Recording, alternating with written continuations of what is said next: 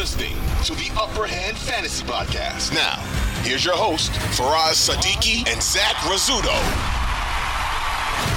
And then you got Michael Gallup at number 14 here. We talked about him briefly yesterday. He caught 2 touchdowns in this game. A couple of games ago, him and Noah Brown were kind of sharing that wide receiver 2 spot. But over the last 2 weeks, he has completely overtaken Noah Brown as the wide receiver 2, because in 2 wide receiver sets, he's the only wide receiver on the field with CeeDee Lamb.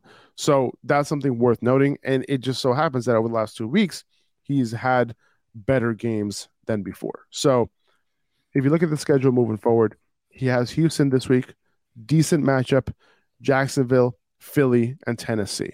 So decent schedule the rest of the way.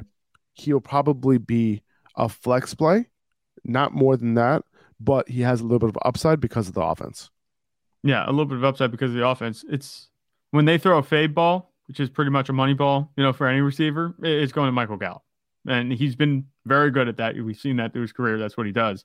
I think that he's a nice upside flex play every week. I wouldn't be comfortable starting him any higher than that.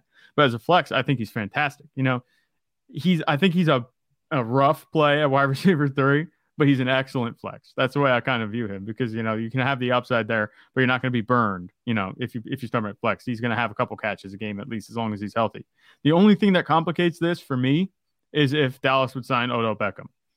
Then maybe we start seeing him come off the field a little bit more. I'm not sure. It depends. We'll have to see what the status is of Odell. If they do sign him, we're not sure what his health is just yet. He might not even play till the playoffs.